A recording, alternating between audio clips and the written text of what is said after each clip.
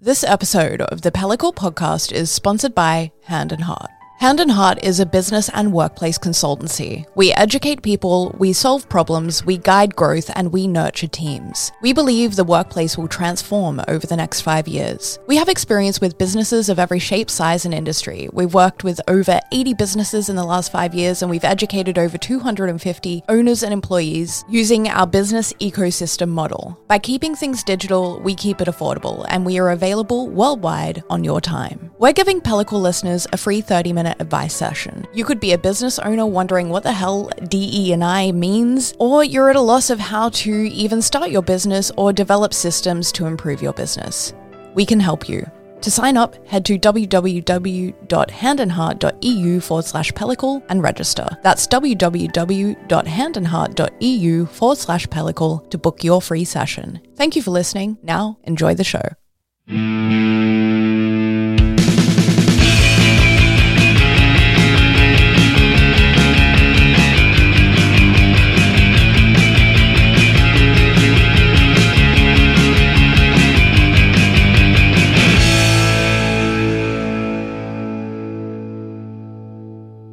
Hello and welcome back to the Pellicle podcast with me, your host as ever, Matthew Curtis. Now, look, I know it's been a really long time since the last episode, way too long, but I've had a very busy summer, I had to move house, and just finding the time to sit down, edit some audio and record this voiceover has been a bit much. But you know what? Here I am, I'm back, and hopefully, fingers crossed, this is the start of a far more regular appearance of the Pellicle podcast in your podcast feeds. To the people who have been listening for a long time, welcome back, and I hope you enjoy this episode. If this pause means you're a new listener and you've not listened to the Pellicle podcast yet, then welcome. I hope you enjoy listening to this episode, and I'd really like to encourage you to head back and listen to some of our previous episodes. There's lots of early episodes of me kind of figuring out the show format, and then I think things really hit their stride about 20 or so episodes ago. Anyway, I'm glad you're all here for a brand new episode. Today, I'm going to be speaking to one of the owners of a brand new brewery in Kendal called Ganyam, which in the Cumbrian dialect means to go home. He's called William Burgess, and he'll be on the show later. And I think the fact that I'm speaking to such a young brewery that you might not have heard of is a good way to bring in another topic around the interview, which I've called confidence and paranoia. Now, listeners around my age will know that Confidence and Paranoia is the name of an early episode of the sitcom Red Dwarf, which I am a huge fan of. And in that episode, the main character, Dave Lister, catches a space virus, which makes his hallucinations become real. And weird things start happening around the ship Red Dwarf, such as fish raining from the sky and all sorts of other weird stuff.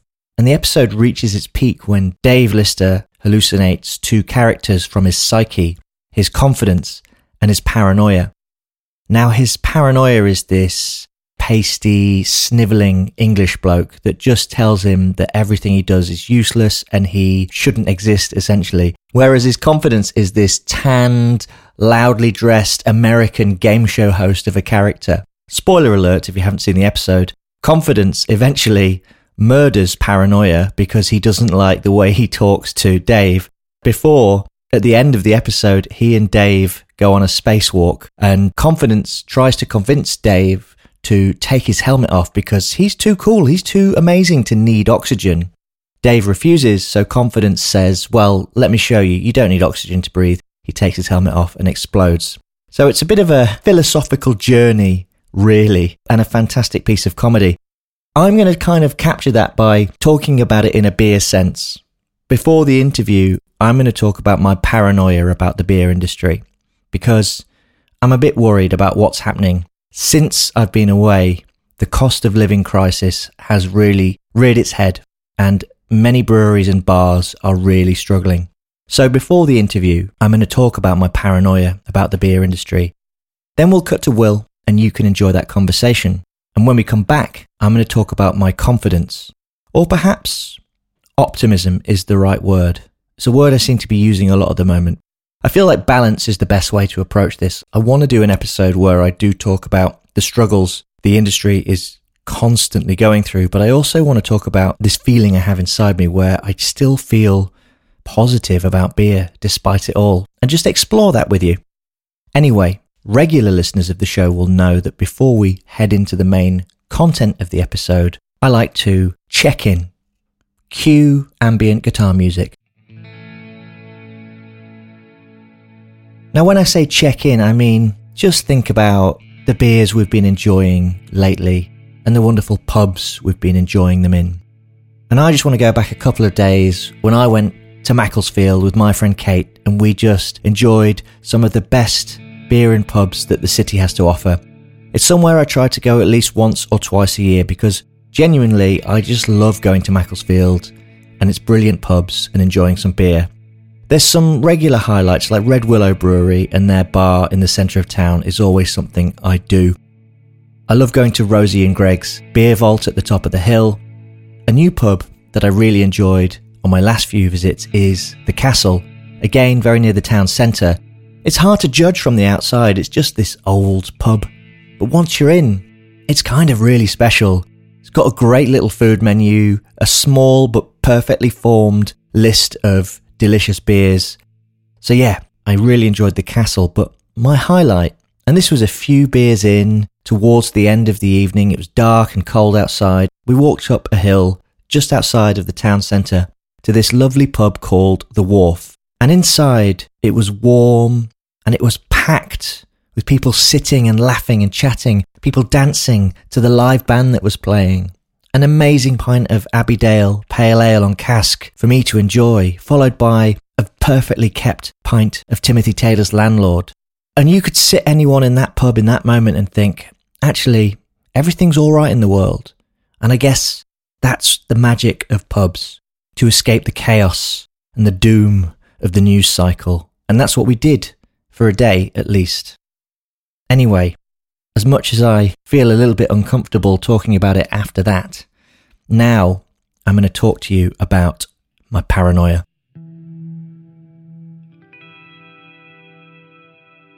I feel worried. I feel trepidation towards the beer industry at the moment. I've seen over 40 breweries close their doors this year, which isn't that unusual. The number of breweries is always fluctuating.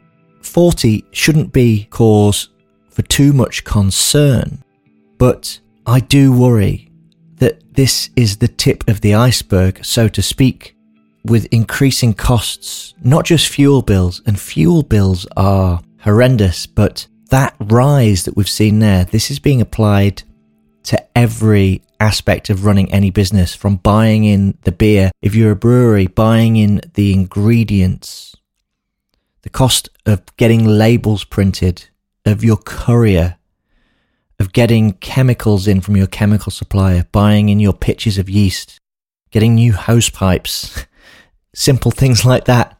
I laugh, but it's not funny. Everything is increasing in price dramatically, and I feel paranoid about where that will lead us. And I feel it's important to sit with that feeling for a moment and think, what would we do if we didn't have these breweries and pubs to go to? Because I'm a big believer, and I've talked about this in previous episodes, of the third space. If we consider home to be the first space and work the second space, if you just go between one and the other, that's a monotonous cycle, and it makes you feel miserable and burnt out over time. I like to call pubs the third space because you break that cycle, that routine, and you go somewhere that is outside of home life. And home life can be nice and relaxing, but it can also be tidying and admin and all that bollocks, really. And work, you can really enjoy your job, but you can have bad days, even if you do have a job you like. And if you don't have a job you like, then you're just stuck in this cycle. So going somewhere like a pub or a bar or a tap room where you break out of that gives you this sense of well-being. And I worry because without great beer and great pubs, how will these spaces perform that role in our lives, especially as many of us are also counting the pennies because things are tough at the moment. And this is the reason why we might lose them. People can't afford to spend there, and the pubs and the breweries themselves can't afford the basics just to keep things ticking over. And all of that's before you've even talked about paying the staff and giving them a pay rise so they can struggle through themselves. That's always the last thing we get to, isn't it? Yet it seems like, to me at least, one of the most important. I think anecdotally, one of the things that made me go, wow, things are really bad, is someone put on Twitter the other day that Blue Roll, a very basic paper towel that you use to wipe up spills in pubs, had increased in price by 137%. If a little thing like that can go up that much, then how much does something that's really expensive going up by that much affect that business? Let's be real for a moment. We are going to lose more breweries. We are going to lose more pubs. And each one should hurt. Unfortunately, we'll probably get a little bit desensitized to it because that's kind of the only way you can deal with it. But things are going to get worse before they get better. That's my paranoia talking.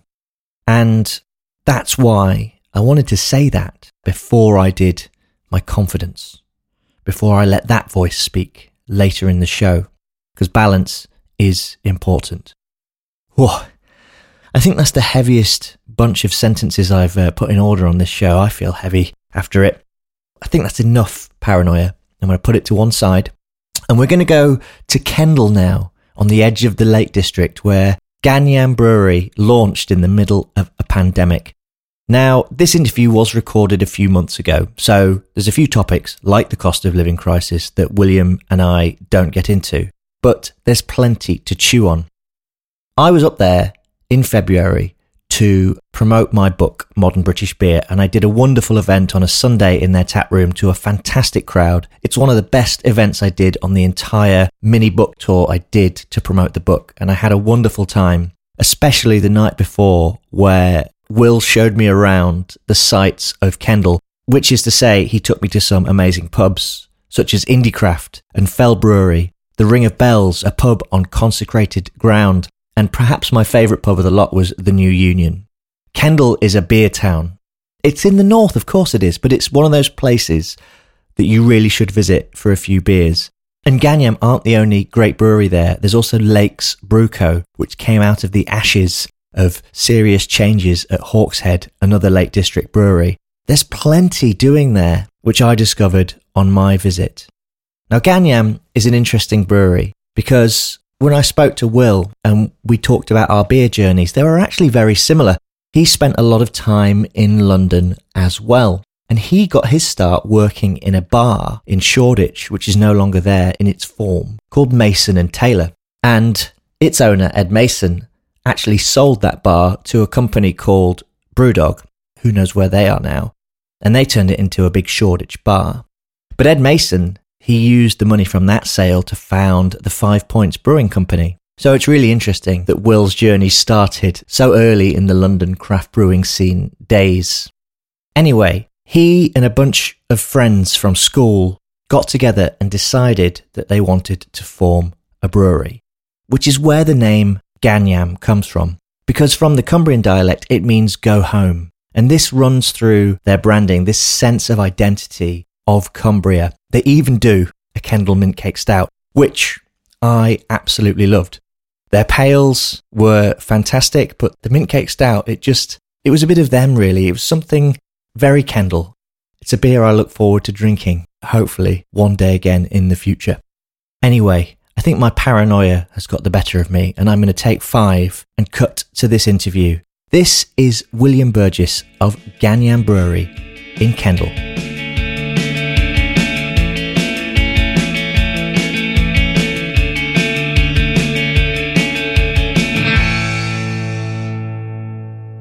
Welcome back to the Pellicle Podcast. I'm sat in a little side room at Ganyam Brewery here in Kendal with Will Burgess, one of its 7 co-owners. Is that right? Yeah, there's a fair few of us.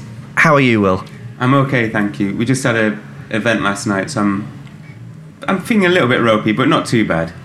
brilliant. So what was happening here last night? A bit of just, beer? Yeah, it's just one of our monthly tap events, really, and, which we've started doing pretty much as soon as we were up and running, really. And, just open the doors, have a bunch of keg and cask on, and some good music, and some pies last night. There's always a bit of a food offering. And people listening will probably be able to hear that the tap room is open, the music is on, so I hope you don't mind a bit of background noise. I quite like it, actually. Yeah, context. And we've got a beer in front of us now. Why don't you tell us a bit about what we're drinking? Yeah, so this is it's called Boss. We do this 3-letter thing at the moment, which is becoming a bit of a rod in our back. But this is basically our New England Pale Ale, 5.5%. Juicy, soft, and this is on cask, this one. Fantastic. Well, I'm really enjoying it. It tastes literally like chewing like a mouthful of opal fruits, or Starburst, as they're known now. I like that. So, Will, something I'm asking, before we get into Ganyam and your story and talk a bit about beer and your background, something I'm asking my guests, because we've been through this really traumatic 2 years. How are you now? How have the last 2 years been for you, and how are you feeling now in February 2022? Yeah, well, it's been a bit wild for us. Like in a sense, actually, if it wasn't for the pandemic, we actually wouldn't exist here right now, because we came from home brewing, always knowing that we were going to set up a brewery at some point, and then when the pandemic hit, a couple of the lads kind of got not too well by the jobs they were in at the time, and and we're basically like, this could be a moment for us to actually do this. So it was beginning of 21, we found this unit, and we were kind of hoping, we've had almost a year of COVID, it's looking like things, admittedly we're in the middle of lockdown there, but it felt like the next year might be good, and it's going to take us a little while to set up. So it didn't quite open up as much as we hoped last year, so it wasn't quite the kind of running start that we hoped we'd get, but yeah. Why Kendal? We're all from Kendal. And tell me about the name. I think that's really important. Well, that's intrinsic to it. We always knew when we were setting the brewery up, like the first thing we said was, we're going to learn to brew in London, which is where we all were at the time, but we always said from the very beginning, we want to take this back to Kendal, and we're going back like 6 or 7 years when we first came up with the idea, and we're like, we want to take this back to Kendal because Kendal doesn't have that much now. In the kind of like 6 or 7 years in between times, Kendal has actually improved in innumerable ways in the kind of like beer and pub scene. So now we're kind of like here. It doesn't, we're certainly not seeing ourselves as the saviours of Kendal. It's already really, really great, but we're just now offering something a bit different and just part of it, I mean, yeah, Kendal. This is the first time I've been to Kendal as an adult. I've been here like as a kid on school field trips and stuff like that, and eating Kendal mint cake, which my mum, she rang me this morning and I said, I'm going to Kendal. She says, oh, that's where the mint cake's from. The mint cake but so this is a touristy. I mean, it's a horrible day today, but this is a touristy This is a nice day for Kendal. in February, perhaps. We are in the Lake District, so it does rain. Every time I've been here, it's piss with rain. Yeah. So, but no, you're right. There's a fantastic scene developing here. You've got pubs like the New Union, bars like Indie Craft, and you've got Lakes Brew Co. who have. They're very well known from their Hawkshead days. So where does Ganyam fit into that scene? Well, I think it's important to what's happening in beer, hopefully, because we're trying to kind of include the community in what we do as well through doing these tap events. We've got like things in the pipeline for the summer to kind of like get people involved, and just to share, I suppose, things that we've discovered elsewhere and bring them back to Kendal. And what kind of things have you got planned? Well, we've got some summer parties planning. Like, we want to really get involved because we've got a bit of a musical tie-in with the brewery. We want to kind of get some like events planned, basically, that involve music and beer and a grander scale to what we're kind of doing on our weekend tap events, basically. Why don't we dig into that a bit? Because your background is not in beer; it is in the music industry, and you have a label. practice. Yeah. Why don't you tell me about that? Well, that's so we've got like an independent label that we set up. I set up with my wife about 5 years ago, and we released some really cool records in the past, like bands like Squid, Deep Tan, and yeah, just release music that we love, basically. Kind of in a way, it's sort of like a similar thing to Ganyam, in the sense of like there isn't necessarily like an overarching single sound that we go for, but we do everything ourselves as well as we can and try and make it a broad church, really. I mean, you mentioned Squid there. They're having, the amount of album of the year lists. Yeah, it's insane. I've seen that album in very Bright Green Field. If you haven't listened to it, it's an amazing record. For those listening as well, we didn't release that album. We're just an early single. That would be nice. But my wife still manages them, and you know they're. And we obviously, not obviously, but we did when we launched the brewery last year, it just happened to coincide exactly with Bright Green Field's release. So we brewed a beer with them, our first New England IPA, and called it Bright Green Field, and it was like a limited run on cans, and yeah, it was a really great thing to kind of like tie that in, and it kind of showed us, because, you know, I think the 7 of us in the brewery, our 2 favourite things are beer and music. And one big thing we want Ganyam to be is beer and music. It's just like, it's that simple, really. And friendship. I mean, just listen to the background. I mean, it's the buzz of chatter and some great tunes, you know. Well, I'm DJing later, so the tunes might get a bit worse, but... But that, when you mentioned, you know, a lot of people throw the word community around, don't they? Mm-hmm. And I use it a lot in my writing, and I believe that the community is a hugely important thing in beer. But like music and beer, isn't that just a brilliant way of reaching out to the community? What has your musical background taught you, and what have you brought from that into beer? It's a good question. I think it's taught me that you can be surprised about what excites people, and also you can actually be quite adventurous with things. I think especially like coming back to a small town, sometimes they're kind of like, you might think to yourself, oh, you know, we're not in London now, so I'll have to rein things in a little bit. But actually, you know, people are the same wherever you are. You can brew some mad stuff, put on a crazy band, and you know, you might ruffle a few feathers, but you might also please a lot of people as well. And I think doing something different is always good. Yeah, I 100% agree with that. Why don't you tell me a bit about your beer background? Because we were chatting about it earlier, but you used to work in a great bar that kind of set the blueprint for beer in London, Mason and Taylor. How did you end up working there? I ended up working there. I was friends of friends with the owner, basically, and strong-armed, when I moved to London about 12 years ago, strong-armed my way in, having had no beer experience before, suddenly realising I needed to pay London rent, and was like, shit, I need a part-time job quickly. So I just called up whoever I knew and managed to get a gig there, and I didn't even know what... I'd never heard craft beer before, really. I maybe subconsciously knew it kind of was happening, but you know, I was used to just drinking cask ale up here, and as delicious as it wasn't quite the same as what I was suddenly serving. And yeah, got through the first shift, and it was a bit of a nightmare. Probably wasted a lot of beer, but I also discovered Kernel IPA, and that was like, the Kernel IPA single hop Citra was just like an absolute gateway explosion beer. It was like, holy fuck, beer can taste this good.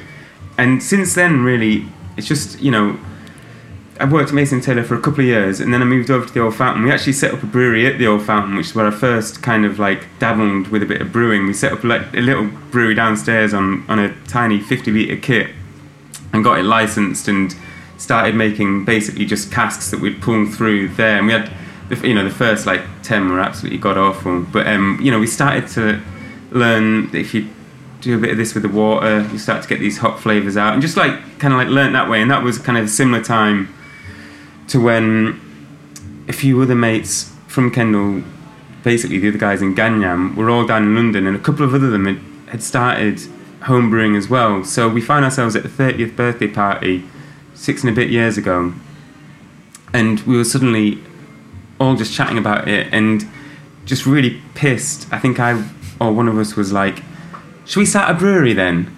And literally, and everyone was like, yeah, let's do it. And like the next day, with massive hangovers, someone was just like, do you remember we was going to start a brew last night?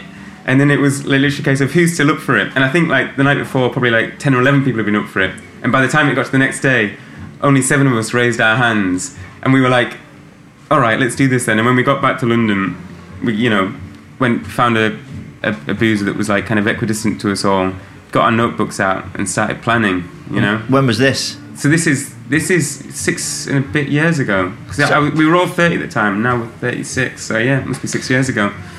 But Mason and Taylor, that must have been like 2010, 2011? Yeah, that was, God. Because that was like, so I had my first ever bottle of Colonel there. And I assume when you say the friend of a friend, the boss, that must have been Ed Mason, who is the co-owner of 5 Points Brewery, Whitelocks Ale House in Leeds. Yeah, another person who's recently left London and moved north back to Leeds. Yeah. And 5 Points, they're doing pretty well for themselves these days, aren't they? That Mason and Taylor, I'm really glad that came up in conversation because, like I say, I had my first Colonel there, but the beers... A couple of beers I had there that just blew my mind about what was the potential of beer in London were Brody's, Dalston Black IPA and Hackney Red IPA. I loved the Dalston Black, that was amazing, For those who are listening, Brody's was a brewery based in a pub called the King William in East London, which was just a mad pub, no longer in existence. Is it not? Right, I was wondering actually, because I used to live in Leighton with Nick from the brewery actually, and we used to pop down, you drink Brody's for something like £2.20 a pint or something daft like that. Yeah, so that's such a shame. Brody's still actually brewing. So James Brody, he moved to Wales. He was brewing for a bit. He's not anymore. They sold the King William. It's still a pub, but it's it's been done up. It's not a particularly interesting pub now. No, but they still own 2 pubs in the Chocolate House, in the old coffee house. Coffee house, yeah. I love that place in Soho, which is still as weird as ever. Yeah. And they also own the Cross Keys. On off Shaftesbury Avenue. Their beer was. I find it fascinating because it was quite hit and miss, to be quite honest with you. They were probably, of all the breweries I knew, they'd have when they were good, they were the best beers I'd ever had, but when they were bad, they were... This is a good segue. We talked about me wanting to talk to you about what it's like opening a brewery now. McKellar has obviously been talked about for alleged toxic workplace culture, and you're a small brewery. There's just the 7 of you. You're a way different part of your journey than this, but we've seen Brewdog on national television. So you're entering craft beer at a time when it's been scrutinised for staff treatment. How is your approach coming into that in a town like Kendal that loves its beer? Is this something you've thought about? And you've talked about community a lot, and a lot of people tell me that's important, and I believe that's important. So how will your approach with Ganyam ensure that you're creating an environment that's safe for the people that work here and the customers that come and drink and enjoy your beer? That's a good question, big question. At the moment, not employing anyone, it's just literally the owners clubbing together to do it. So we haven't had that on the kind of staffing side, but we, as soon as we get into that, we're fully aware that it's something we need to consider heavily and make sure that it's an inclusive and friendly place to work, because that's what we stand for with our friendship. It's a non-hierarchical space for us, really, where anyone can come. And you don't have to know about beer, you don't have to know about music or anything, just come and relax and have a good time. And, I think with our tap events and stuff, we try to make it inclusive in the sense of not challenging to anyone. Anyone's more than welcome along, any age, any gender, whatever. Just a friendly tap event, we hope. I think it's interesting. Tap rooms seem to be they do feel like great equalisers. They don't have the stigma of old pubs. Not that there aren't many great welcoming old pubs as well, but it does genuinely feel really open and welcoming, despite being literally one of the worst, most horrible rainy days outside. I'm describing it for the people listening. Kendal is called the old grey town, and you're seeing it in all its splendour right now. Yeah, literally. What has coming from the music industry taught you in that regard? What lessons are you taking from your time in music and thinking, here's something that would work really well in beer? Yeah, in regards to what you were talking about before, I think what it's taught us is that this stuff does go on, as much as it probably doesn't really shock us, I suppose, but appalls us. this kind of stuff does go on, and that just being aware of that is the first step to kind of stopping it, really. So I suppose there is that element in there as well. Thank you for talking about the bigger topics, but the other thing that's really important to talk about is the beer itself. So why don't we talk through some of the beers? And one of the first things you said to me, interestingly, when we were in the car on the way here, is that you don't like Kendal mint cake, even though you're a boy from Kendal. Well, again, I think I just say that because I bristle at every time Kendal gets mentioned. The first thing people say is mint cake. And also, I used to work when I left school, I worked for my dad for a few months, and it didn't go very well, which is why it was only a few months. But we used to work opposite a mint cake factory, and when they were brewing on their, do they call it brewing when you make a mint cake? I'm not sure. When they were making the mint cake batches anyway, the air was thick with glucose and mint, and it was just horrible on a sunny day, on the rare sunny day that you get in Kendal. It was horrible. And so I kind of I guess I built up a resentment for mint cake, despite, there's not much to dislike, is it? Sugar and mint. Yeah. In small quantities, it's delicious, right? I love it, and I think it's a nostalgia thing that my grandmother on my dad's side, who passed away several years ago, well, I loved her dearly, but she would come to the Lake District often and always bring me back mint cake. And do you remember which brand it was? I don't. No, I don't have an attachment. Is there any brand you would recommend specifically? Well, interestingly, I'm actually the one in the brewery I'm a Quiggins man myself. They're a traditional one, but I know the other guys would back for the Romney's team. Okay.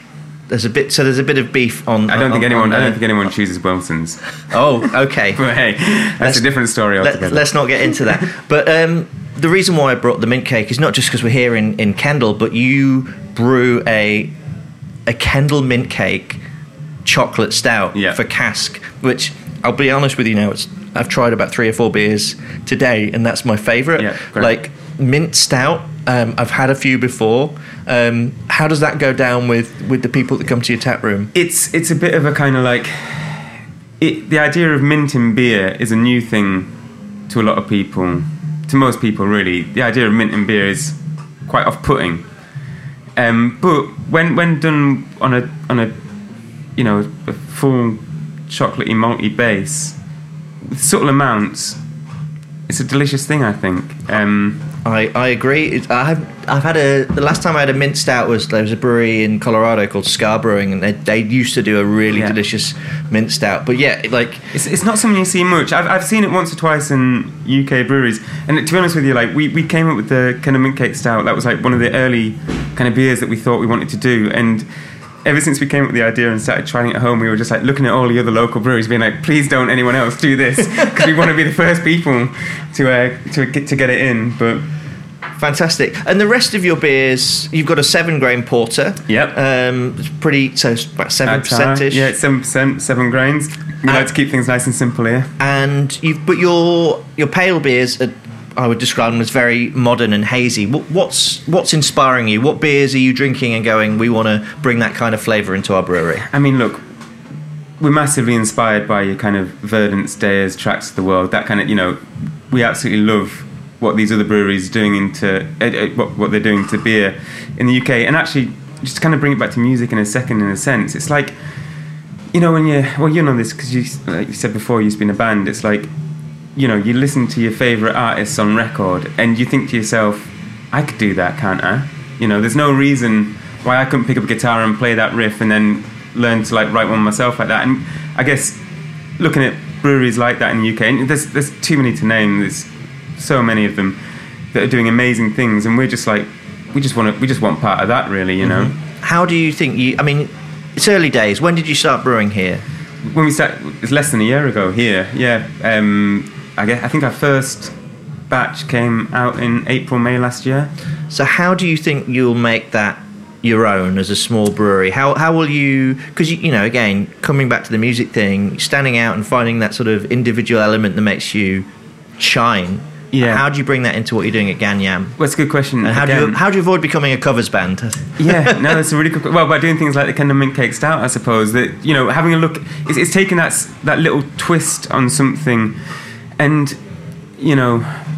what can we get from the local area and somehow put it into our beer, even if not in like a literal way, obviously. What twist can we put on something that makes it ours? And we're learning to do that.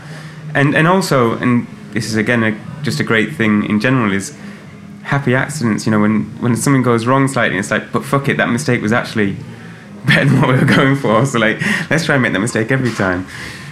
You're pretty small at the moment as well. Like you're like about a 5-barrel capacity. Yeah. So do you see? Is there ambition beyond that? Are you content with what you are now, or do you think gradually growing? Is that the plan? Well, I think the plan has to be to gradually grow, because there's 7 of us, and eventually we probably all want to work for the brewery. So I think 7 people around a 5-barrel kit will be pretty tragic.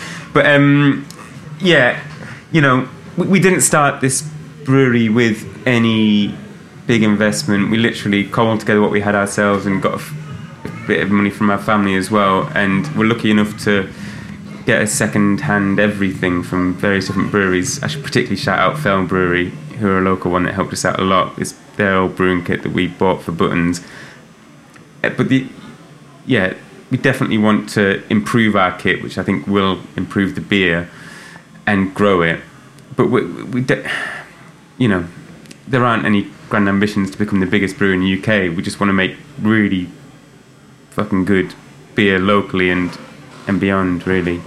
But there isn't a particular target of size that we want to get to. With there being 7 of you, how do you share responsibility? Who's brewing, who's marketing? Like, are you all doing a bit of everything, or with great difficulty sometimes? No, we've like learnt how to divvy up certain things, and so there's 2 of the lads are full time on site.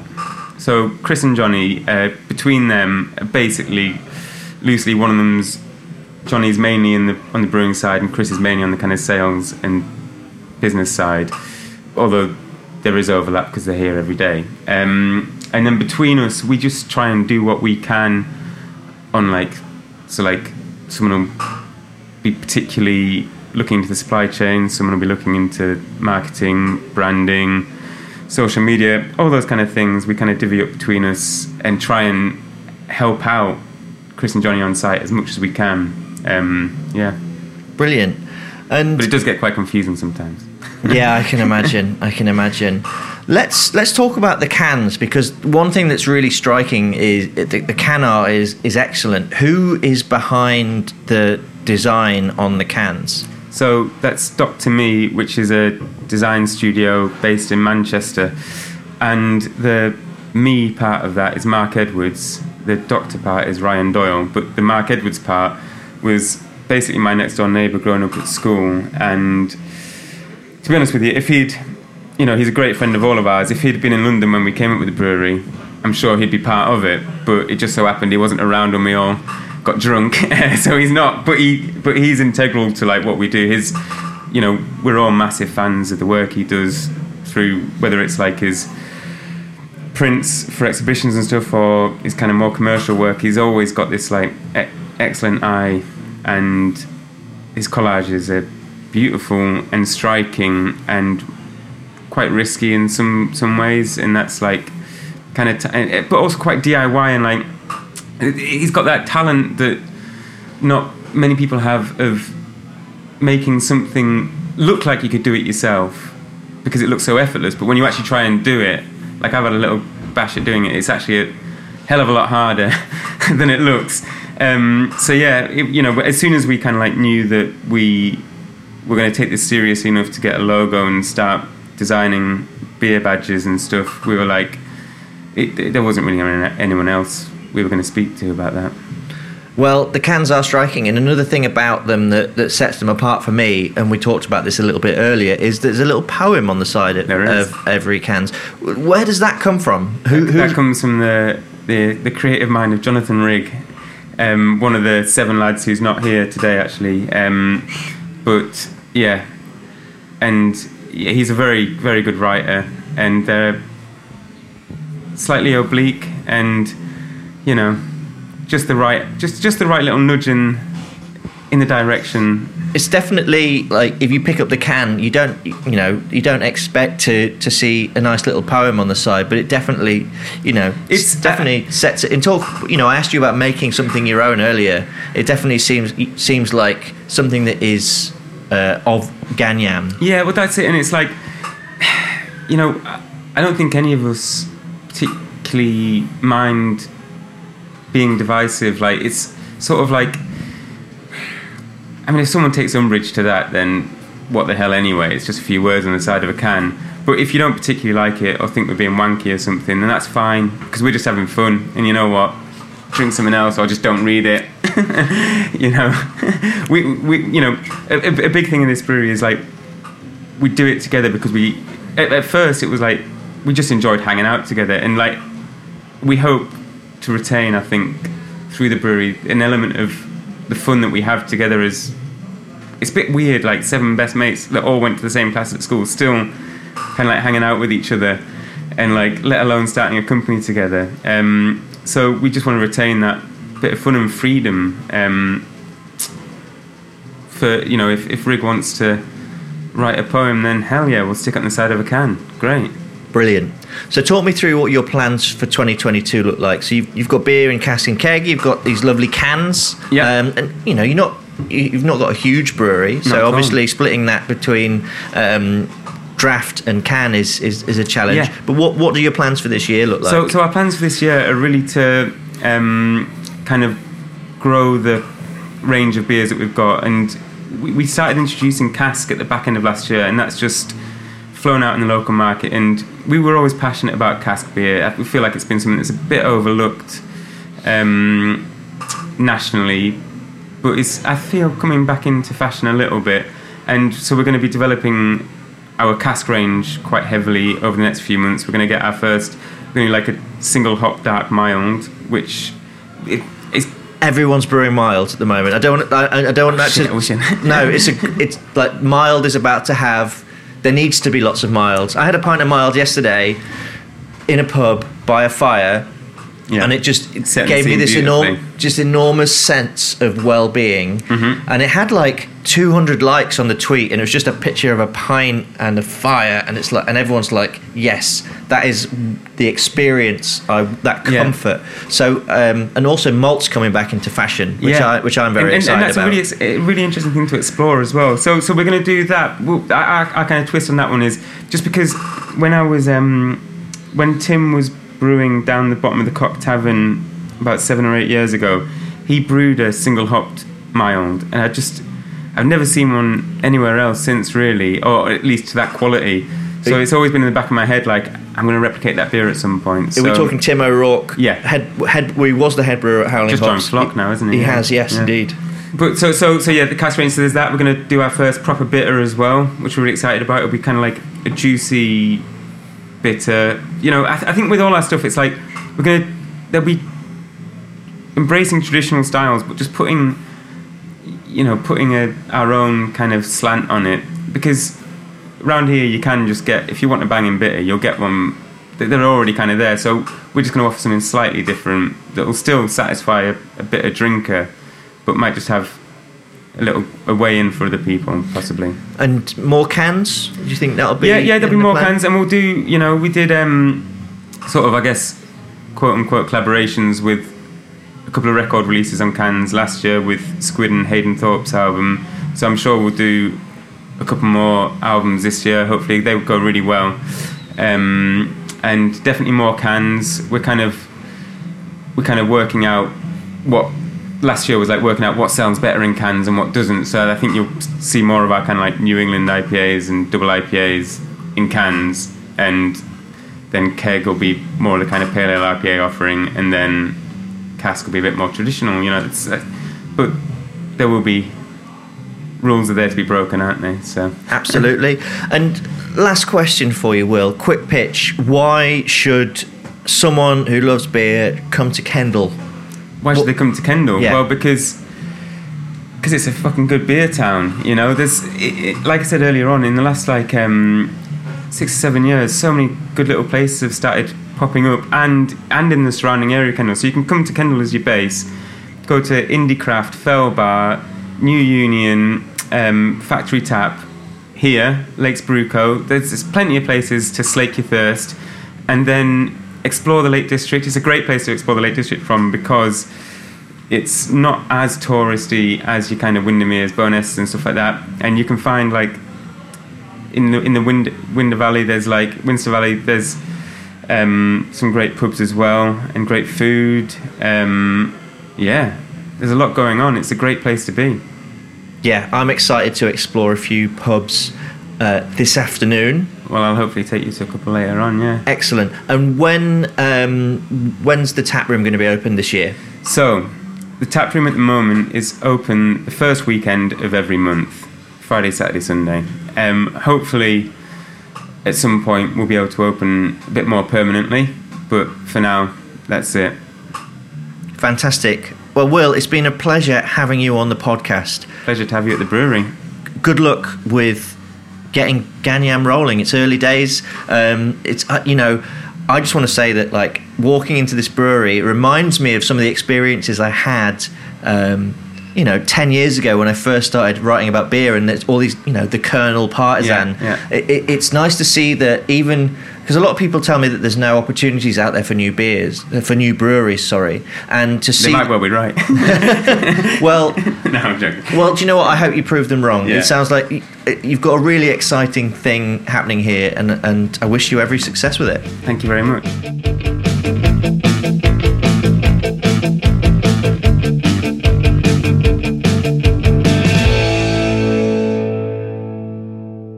Welcome back. I hope you enjoyed that interview with Will, and thank you to Will and the folks at Ganyam for having me. Sorry it took so long to publish that interview, but I hope it was worth the wait. Now, before we talk about confidence and optimism about beer, which I think is as important, if not more so, than dealing with our paranoia, I want to talk briefly about how we fund Pellicle, and how I'd love for you to help us keep going. It's tough out there at the moment, for breweries, for pubs, for bars, and for little independent magazines like ours. For some reason, we decided earlier this year to increase the amount we pay our contributors who write and photograph and illustrate for our website, pelliclemag.com. We feel that's where we should be putting our money, that great content, great writing deserves a fair fee. And what we need to do to sustain that is to convince enough people that it's worth paying for. The majority of our funding for our magazine comes from Patreon at patreon.com/pelliclemag, where people like you can give as little as £1 a month, or more if you can afford it, and that goes directly towards paying our contributors. At the moment, since we increased our rates, we're not quite back at our break-even level. And our goal at present is to get back to that break-even target. And once we're there and we have some stability, we can begin planning to try and do some newer and exciting stuff and commission more articles. If you feel you can afford to support us for the price of a pint of beer or a glass of wine a month, then do go to patreon.com/pelliclemag and sign up. And I'd like to say, if you have any questions about it, then just drop me an email to matthew@pelliclemag.com. I'm always happy to chat about it because I want to keep this mag going for as long as possible, and I hope you do too. As an aside, I'd really like to thank our sponsor Hand and Heart for supporting the last 6 episodes of this podcast, and to Hot Burns and Black, who've just signed on for another 6 months, which will take their website sponsorship up to 4 years. That's incredible. Thank you so much for your support. We really appreciate it. And I think that's a good way to head into confidence because, well, as I said earlier, confidence isn't the right word, although I think you need a bit of confidence in order to feel optimistic. As much as the cost of everything is spiraling, COVID is still lurking, we need to think about the positives. Earlier I talked about the third space. The idea that there is this place that exists outside of home and work, and when we spend time there, either alone or with friends, doing something significant or something not important at all, it gives us this sense of well-being. That's what pubs are for.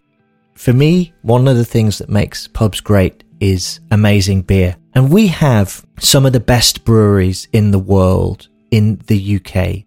We make some of the best beer. We have the most fascinating beer history. We serve real ale, cask beer, whatever you want to call it. We do that better than anyone else because we cherish it. That is what makes British beer so special. We are not suddenly about to lose all of our breweries. A lot of the breweries I speak to are struggling, but they are keeping on. They are still going into work every morning. They are still ordering ingredients. They are still selling beer to pubs, to bars, to bottle shops, and people are still going to drink it. And this is, I guess, what I mean about confidence. I don't think that's going to go away. I worry about the choice we have at the bar being limited because having a great choice of great quality things to drink and enjoy is really important. It's stimulating. But I don't think that choice is going away. I still see new breweries like Sure Shot and Balance, 2 breweries that have opened here in Manchester in the last year and are making incredible beers. I just don't see that spark that made people get into beer in the first place disappearing. I feel you definitely have to work a bit harder to get excited about it. Craft beer is over. The last 10 years we've seen this rise, this excitement. That's gone now. But what we're left with is this huge range of fascinating and interesting breweries making delicious beer. While not all of them will survive this winter, most of them will. But it's down to us, really. If you're listening to this podcast, it's probably because you really love beer, just like me. And I think it's important we keep reminding ourselves that we drink delicious beer because it gives us a feeling of contentment, of joyfulness, of happiness. And so do visits to pubs and wherever that sells good beer. That's really important.